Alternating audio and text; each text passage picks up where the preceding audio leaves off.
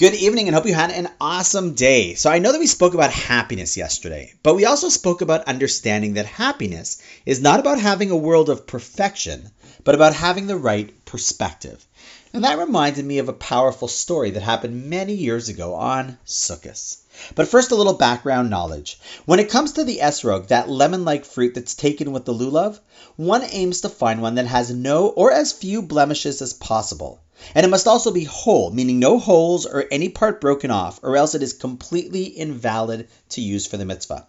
Another point to know is that according to our sages, the various 4 species that we take each intentionally represent different parts of the body based on their shape. So the tall, straight lulav, well, that represents the spine. The round hadassim represents the eyes, the aravos, the lips, and the esrog, according to our tradition, represents the heart. Okay, with that background information, here's the story. It once happened that Rabbi Shlomo Halberstam, the great first Baba Rebbe, was brought the most beautiful, perfect-looking esrog the morning of Sukkot. It had the perfect shape and height and color. The Rebbe looked at it and was awed by its beauty. He had never seen such a perfect esrog in his life. He stared at it longingly for another few minutes and then proceeded to exclaim to the entire shul that he would not be making his blessing on this most beautiful esrog. Rather, he would use the esrog he already had, which was also nice, however definitely inferior looking compared to this one.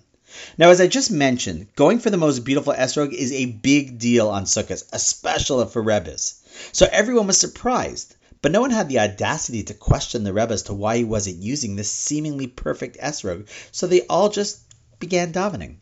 Well, in the middle of the Shachris prayers, the Gabbai, the assistant to the Rebbe, decided that if the Rebbe wasn't using this unbelievable esrog, there seemed to be no reason why he shouldn't use it to fulfill the mitzvah in the most beautiful way possible. He picked the esrog up with great reverence, but as luck would have it, the nervousness of handling such a precious object caused the esrog to slip right out of his hands, and it fell with a thud on the floor face down, with that pitum, the part of the esrog that looks like a little stem, smashing on the ground, a direct hit, and it broke apart. You can only imagine his heart stopping as he saw it crash to the ground. However, as he bent down to pick up the esrog, he all of a sudden realized that the pitum had actually been expertly attached with a needle. And really, it had been broken off all along, and thus the esrog was not only not beautiful, it was actually invalid to begin with. Now you can imagine, upon hearing this, word quickly spread through the shul about the perfect esrog, and the Hasidim praised their Rebbe for what must have been divine insight, what in Hebrew is called Ruach HaKodesh, and his ability to see things that others couldn't all along, because otherwise how else could you explain why he hadn't chosen to make the bracha on that perfect esrog? He must have known somehow. When word reached the Baba Rebbe, he quickly dismissed their claim, saying it was no divine insight or miracle that he had known. Rather, it was simply obvious to him that there must have been a problem. Why? Well, see, he said, the esrog represents the heart. And when I saw that the esrog looked absolutely perfect, without even a single blemish or scar which I could see, I realized that it couldn't be real. There must be something hiding, some internal hidden blemish, because there's no such thing as a heart that is completely perfect in this world. There's no heart without some struggle, heartbreak, or pain.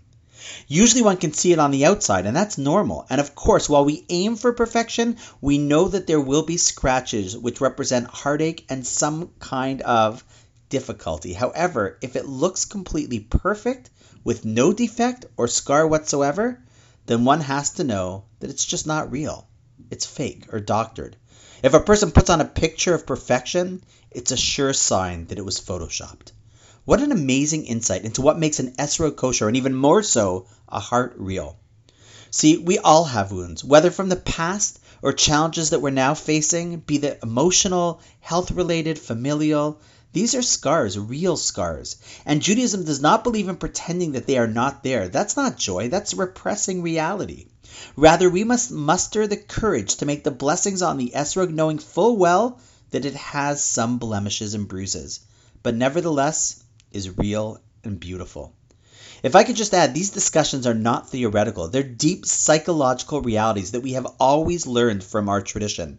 Of course, it's not easy to be in that headspace, especially if dealing with illness or broken relationships or financial pressures. Of course, the job of others is to help those in need, to support them, and our job is to find the strength to muster the perspective, to validate that the heart has scars, but to choose to focus on simcha and continue to say the blessings over the esrog, the beautiful heart that we have. And on that note, wishing you an awesome day, and I look forward to seeing you tomorrow.